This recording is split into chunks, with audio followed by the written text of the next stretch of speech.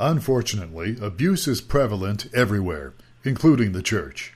Today, we talk with author and podcast host Angie Baughman about how you can find hope from abuse and trauma. Next on the Church Solutions Podcast.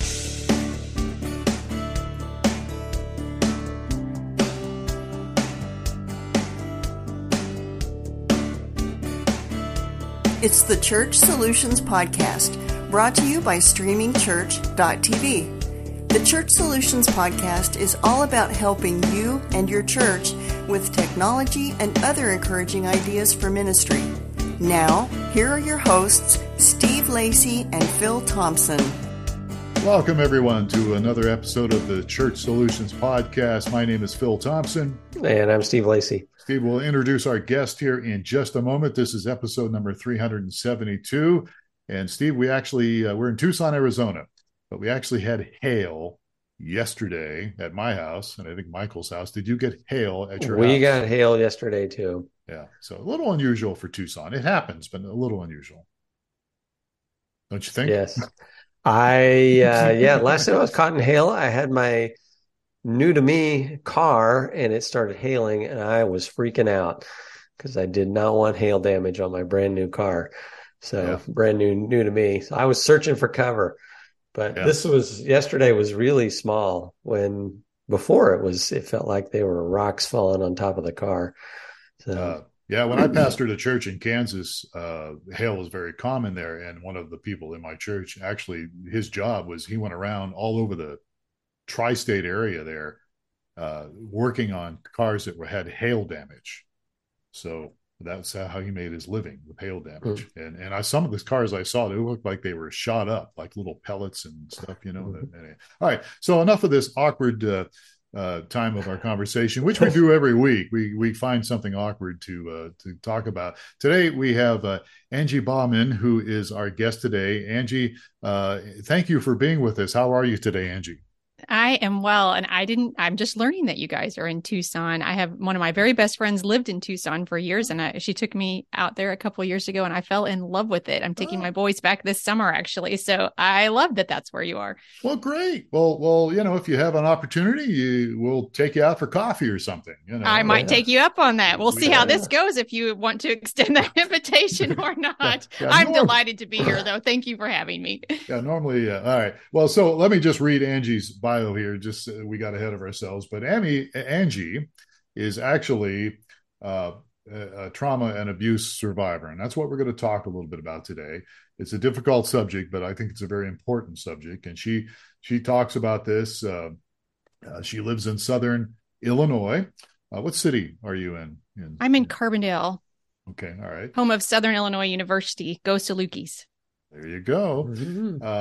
Her husband's name is Matt. She's got two sons, Alex and Josh. She is a licensed pastor. She's trained in leading inductive Bible studies through Precept Ministries. She writes, she speaks, she teaches. She is an author of 2 Bible studies, and she has a weekly podcast called Steady On. So check it out. And you do a lot of other things as well. So again, Angie, thanks for being with us today. We sure appreciate it. I'm glad to be here. All right. So Steve usually will ask some questions, but I'll kick things off here. We're going to talk about finding hope today, about finding hope from abuse and trauma. That's the whole idea behind this podcast today. And tell us, if you can, just briefly a little bit about your past and how God has been healing your heart on this whole issue. Yeah, absolutely. So I'm a PK. I grew up in a preacher's home, my father was an itinerant pastor in the United Methodist Church. And I say that, start off with that, because we moved a lot. In the itinerant system, you're appointed for one, or at least in the United Methodist Church, you're appointed for 1 year at a time. And so, especially in my dad's early career, we moved every 2 to 3 years, which was pretty challenging for me as a young girl. I had a hard time. Now, looking back, I understand I had a hard time not having roots. We didn't have close connections with extended family. I didn't stay in a school very long, just didn't have the opportunity to really, what I would call, put down some roots. And it made me feel, I think now that I look back on it, I had a feeling of maybe being invisible, of not being special, of not being honored of not being heard. We didn't talk a lot about hard things in our family. We didn't talk very much at all about hard things in our family. And so I was just supposed to sort of adapt, and keep going. And it's just dad's job and all of that. When I was 16, I was seduced and groomed into a romantic relationship with one of my high school teachers. He was the band director, very charismatic personality, as predators often are. And I've learned, looking back, again, I keep saying that, but I've learned that a predator doesn't only groom his victim. And I say his, it's not always his, but in my situation it was, but grooms the community or the organization in which they function, because they are trying to discredit off the top, right? Discredit the victim should she come forward with her story, which is exactly what happened. The teacher that I was involved with had a long history of having special favorites, if you will. He was not even very discreet about our relationship. The relationship went on for about 9 months. He would come and get me out of class. He wrote letters, passed me things in the hallway, all those kind of things. But he was beloved. The band in that school was something that sort of put that small community on the map. I hadn't been in that community very long. It was much easier for them to believe and support his story when the relationship became public than my story when I decided to come forward about truth. And in that small town of 1,400 people, that most of them had deep roots, they had been there a long time, I felt very much disposable. The community surrounded him with support. People wrote letters of support. They called me a homewrecker and a liar. And interesting, because this podcast is so much about church and the way churches operate, it was really unfortunate for me too that the church family that I had was not supportive at all. And I felt very, very alone in that. Again, I was 16 and then turned 17. And it involved testifying at school board meetings. It involved the police. It involved the Department of Children and Family Services. So it was a very traumatic event for me.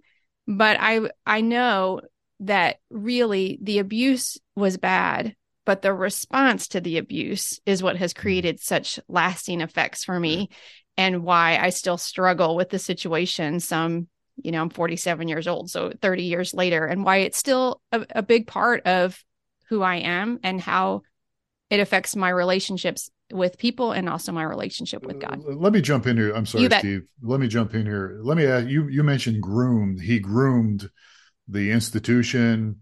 I've heard the term grooming your victims. Just can you elaborate a little bit can you clarify what you mean by that? Mm-hmm. So it's like you start with something small and then ask something bigger. So it started off as just noticing me and complimenting me on my music ability, or on something I was wearing, or on asking me if I had when it first started, I had been away sick with bronchitis for several days, and he began to ask me how I was catching up in my classes, and then we began to have deeper conversations, and then he began to give me special privileges with the band and in front of the other students, and then he began passing me letters, and so each time that there was an extension of friendship or of connection, it became a little bit more intimate. It became a little bit more, what is the word that I'm looking for? It invited me to do more, personal. To be closer to him, more personal. Thank you. Yeah, exactly. Yeah. And so then you have this relationship, and then there becomes sort of this secrecy about it, Phil, where we can't tell people we're staying after school because they wouldn't understand our relationship, right? We've gotten so close, and you understand me better than other people do. And we need to protect that because other people might object or they wouldn't understand. And so by the time you kind of are invited to help protect him or the relationship, you're pretty far in. At least I was. Okay. Wow. So you got to the point where you got the courage to come forth with this. How did you come to that decision? How'd you muster the courage? What was the transition point? The transition point for me was the caseworker for the Department of Children and Family Services actually found another girl who came to talk to me. She was quite a bit older than me. She was not old, but she was several years older than me. At 16, quite a few years is quite a bit, right? Mm-hmm. She was married and had a child at that point, and she brought me a yearbook that he had signed to her. And in that yearbook was a part of a poem that he had written the same thing for me, and telling me that it was original, right? But it was like word for word, a poem of love and devotion that he had written in her yearbook. And when I saw that, I think it's just one of those things that the Holy Spirit begins to go. It just was like this tick, tick, tick, tick, tick, tick, tick of puzzle pieces, just sort of like in my heart, just fitting together. And everything that I knew to be true and just between us and personal, then it just blew that open, Steve. And I realized that so much of what he had said to me was not about me at all, And so at that point, I did understand that there were others.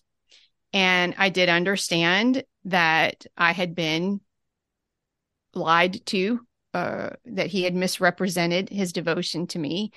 And I had a younger sister, and I thought of other girls, in that mm-hmm. community. And quite honestly, I just thought, this is how you change something, which I think was one of the reasons it was so disappointed when I was so disappointed and hurt when I wasn't believed, because I kind of had this idea that, okay, I'll do the right thing. I will mm-hmm. share the letters. I will tell my story. And then this will stop, because people will know what's really happening. It's just because they don't know that they haven't stopped it. And it was so hard and disappointing and hurtful and tragic and traumatizing, all those things really, when actually I did come forward and then my story was not believed. Did the woman that came to you, did she know or suspect what was going on? Why did she come to you to share what she did? The caseworker found her. I don't know how. Mm-hmm. Okay. The caseworker found her and brought her to me. Mm-hmm. Okay. Yeah. And I don't know how, except for just the rumors, I'm sure, through the years of other girls that had been in the same situation I was in with him. Were your parents aware of any of this at one point? That's a hard thing for me to understand still. My parents, part of the hurt has been that we don't talk about it. We never had. We really didn't at the time. My parents were aware. My grades were dropping. I broke up with the boyfriend that I'd had for a long time. I was lying, which was completely out of character. I would sneak out of the house. Sometimes I would misrepresent where I was, so I was definitely doing some things that were not, my normal behavior. And so they were concerned. They had some talks with me, but they also felt like my relationship with him had positive things about it as well, especially early on. I thought I wanted to be a nurse, and then I decided to switch my major and go into music, and all of that was at his insistence or his encouragement, but they saw some positive things, which I think is so tricky about groomers and predators and abusers, because people are not all good or bad. And situations are never black or white. And so some of the reasons why my involvement with him was encouraging me and bringing me joy and some of those things, it was like, well, I don't want to get rid of that because of this concern. And maybe that concern, it's just me being suspicious or whatever. And so yes, they were aware, but they were not aware. I have to believe they were not aware of the damage it was,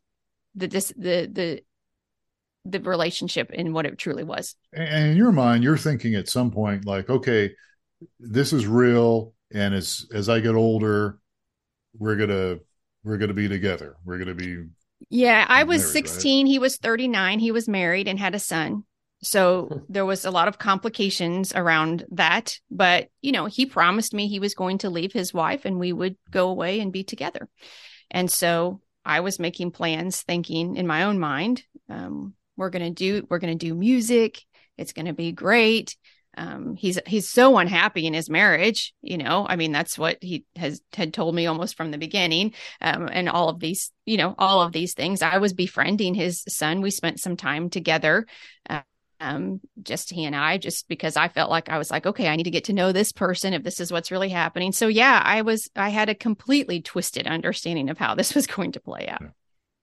And you're only Right. 16. So I'm Right. sorry, Steve. I keep saying, No, go Steve, you for can it. ask questions, but then I jump in Go here. for it. But you're only 16, and so I think you're just a kid. Yes. Yeah. Yeah. All Yeah. right. So Okay. Go your ahead. expectations were you'd come forward and everybody would support you, and that was not the case. So big surprise, right? Is that how it transpired, or?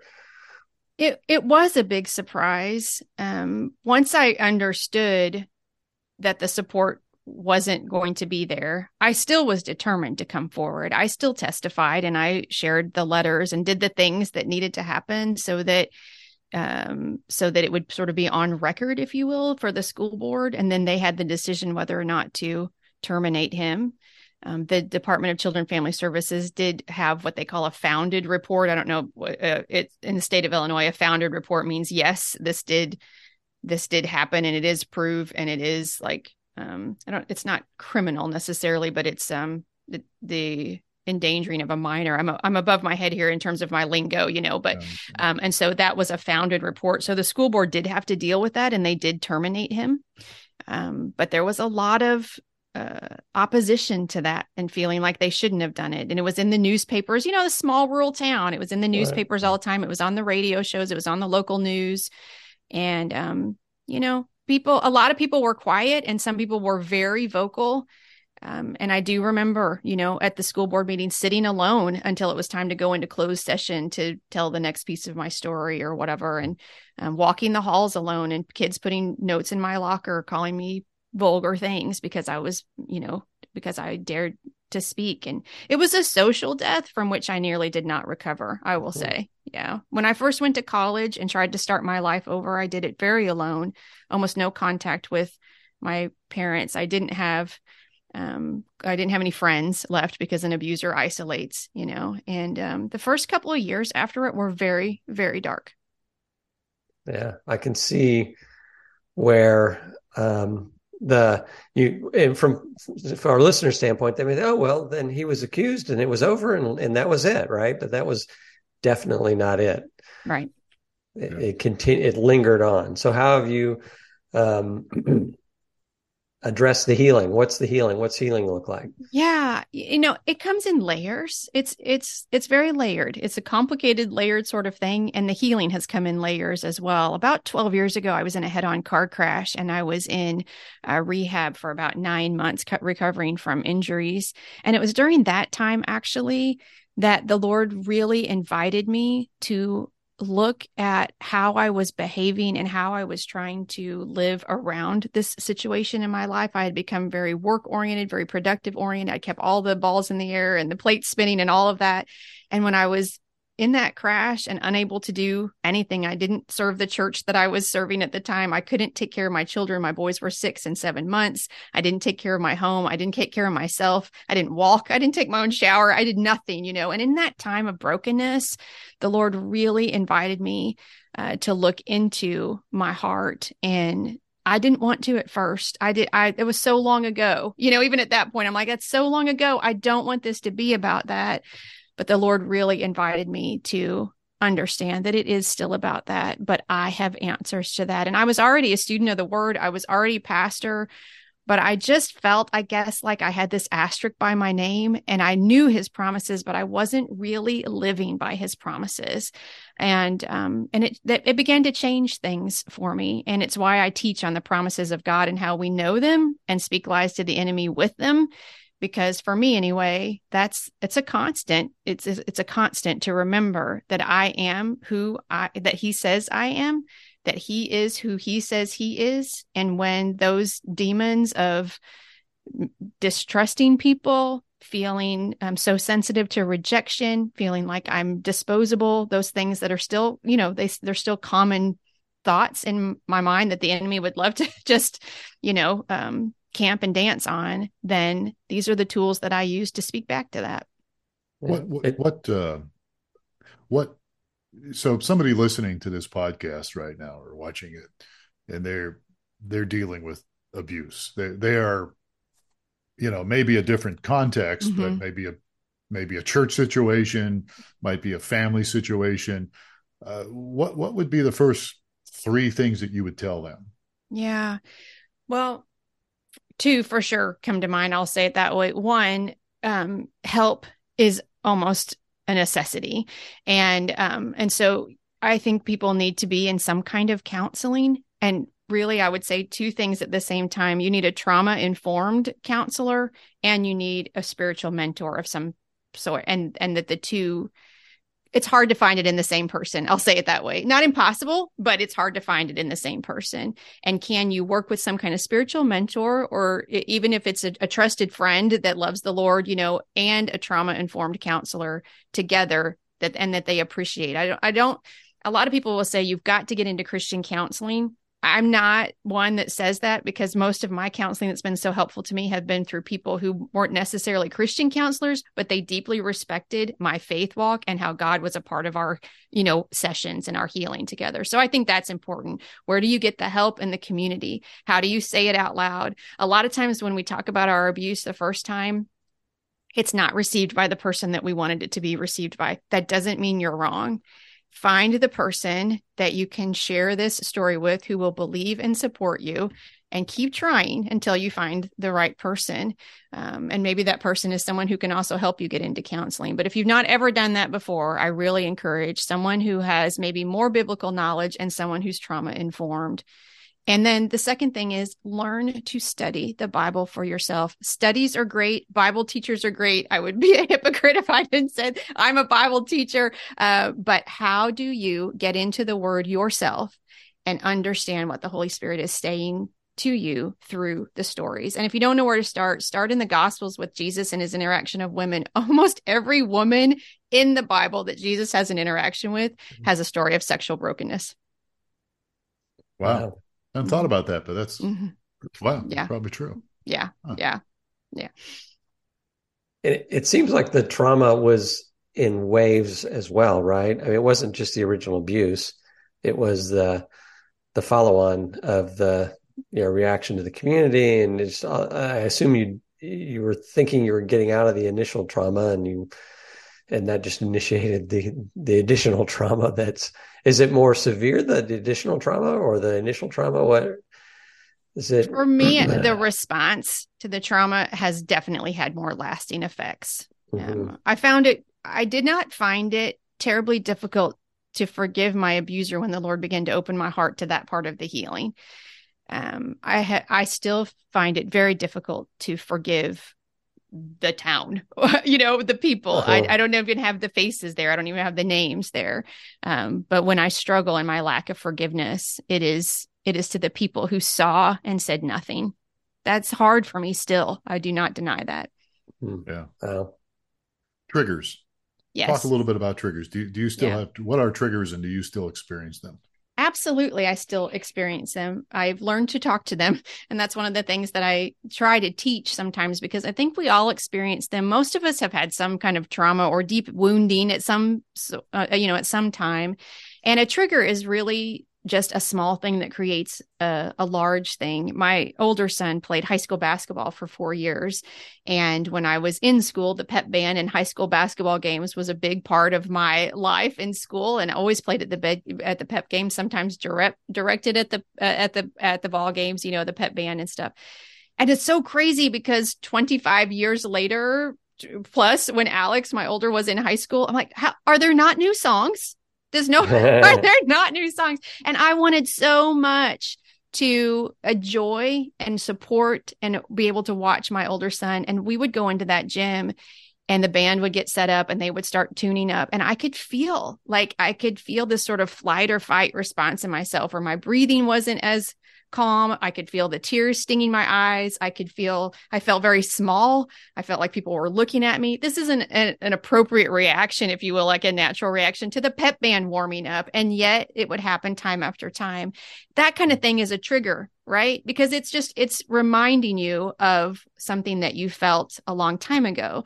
But what I would find in myself is I was not experiencing joy watching my son play basketball, which he worked so hard at and wanted his mother there to support him.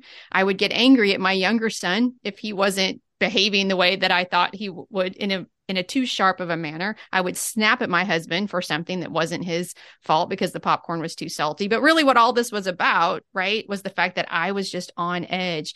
And so that's the kind of thing that a trigger does. And that's just one example. But my husband and I developed this thing where often he would look at me. I began to talk about it and share what was happening to me and my husband. And we still do this. He would look at me and say, there's a band. And you know what that did to me was just acknowledge that I see you. I know this is hard for you. I'm here with you. Remember what you know. Let's enjoy this game with Alex and take a break if you need to. So that's kind of a long answer to what a trigger is. But yeah, I talk about 5 R's. I don't know. Do you want me to do that now that I use? Yeah. Okay. Sure. Yeah, let's do that.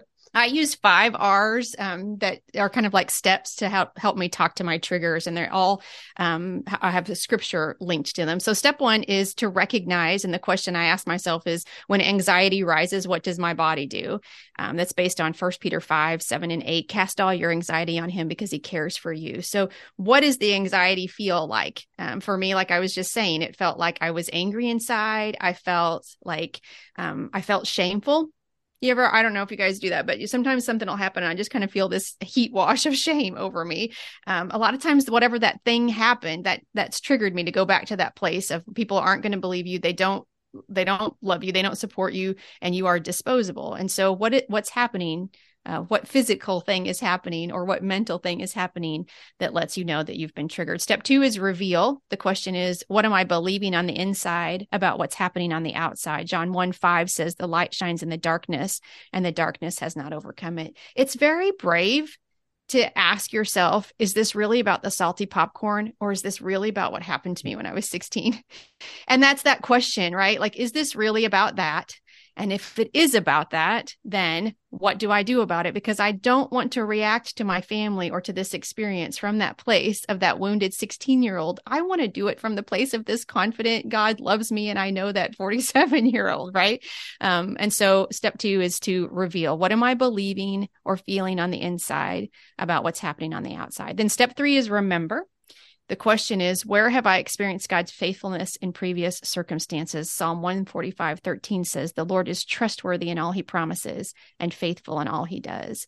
This has been huge for me because as I experience a trigger or as I start going to that place where I've been so many times before and doubting myself or believing the lies, doubting God's love for me, remembering how it felt when people didn't believe me. Instead, I can remember the times when God has shown up. I can remember even when I was 16, the ways that God helped me through that struggle. I can remember the different places that he has revealed his faithfulness. And then I can choose to trust that he is faithful today, that he is faithful in this, that he sees me, that he is always for me, that he is always good. Step 4 is to receive. How is God revealing his presence in this experience? John 14:27 says, peace I leave with you. My peace I give you. I do not give to you as the world gives. Do not let your hearts be troubled. And do not be afraid. That Greek word for troubled means like a stirring, like the sediment, at the bottom of a creek or something when the creek is clear and it seems like it's going fine, but something stirs that sediment. And then all of a sudden it's like breaking up and it becomes what was clear becomes muddy. And Jesus is saying, when your heart is like that, have my peace. The Greek word for peace means to join, right? Join with me. And so will you receive from me the peace, the rest, the hope, the love that I am offering you in this moment? Because, I think this can be the most difficult part sometimes. Will we humble ourselves and say, I will receive what you have for me instead of trying to control this narrative on my own? And then step 5 is repeat. How do I offer myself grace with this process? Because it's not a one and done. Lamentations 3:22 and 23 says, because of the Lord's great love, we are not consumed, for his compassions never fail. They are new every morning. Great is your faithfulness. And I often like to replace that they are new every morning with they are new every moment when we need them to be, because sometimes we're just in a hard place and everything feels like it hurts. I did when we moved my older son to college last year, and he was right in that season of life that was the most difficult, dark time for me. I felt like everything was triggering me. I was so in touch with that 17-year-old, version of myself. And I just really realized that this is just a season of time where it feels like it's coming from everywhere, but I know better now. His experience is not my experience, and I'm not that girl now. And so I just kind of went through these often in that season, because it just was a more challenging time than some others are. So we're running out of time here, and that's really good, Angie. I appreciate you sharing that. Yeah.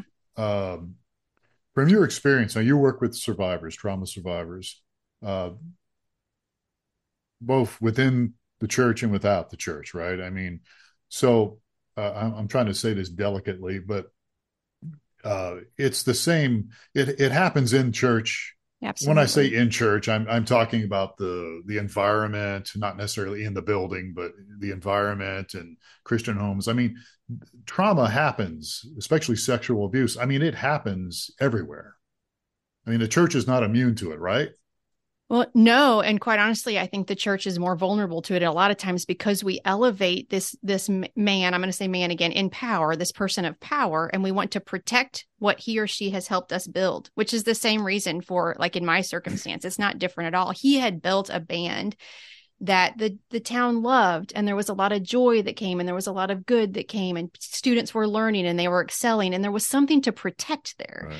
And that's the same in our churches, right? There's a pastor or a young life ministry leader or a youth pastor, or there's something, and they have created something that we want to hang on to. And so we have a hard time believing this about them, or wanting to move forward with saying what we know is true about them, because we don't want it to damage something that it'll cost us something if it goes away. That's well said. Yeah. Okay. So somebody's listening to this podcast and they want more help, or they need some information. How can they reach out to you?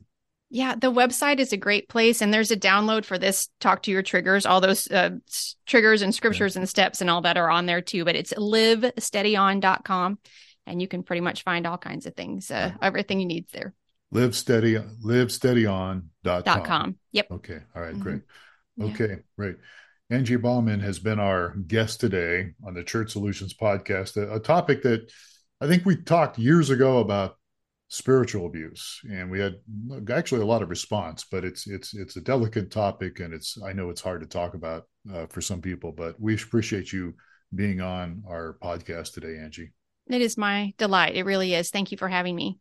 All right, good deal. Okay, well, we're out of time here, and again, folks, reach out to Angie if you missed all that stuff. You can always send us an email, support@streamingchurch.tv.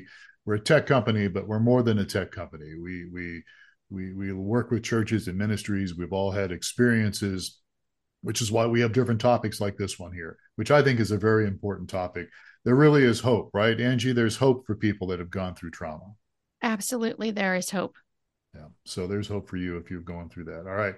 Okay, well, look, we're out of time. We sure appreciate you, Angie. And Steve, thank you for your input today. I'm glad to be here. And my name is Thank you, Angie. Thank you. Absolutely. And thank you folks for listening or watching watching this podcast, the Church Solutions podcast. Please subscribe to us. And again, if we can help you, if anything, reach out to us.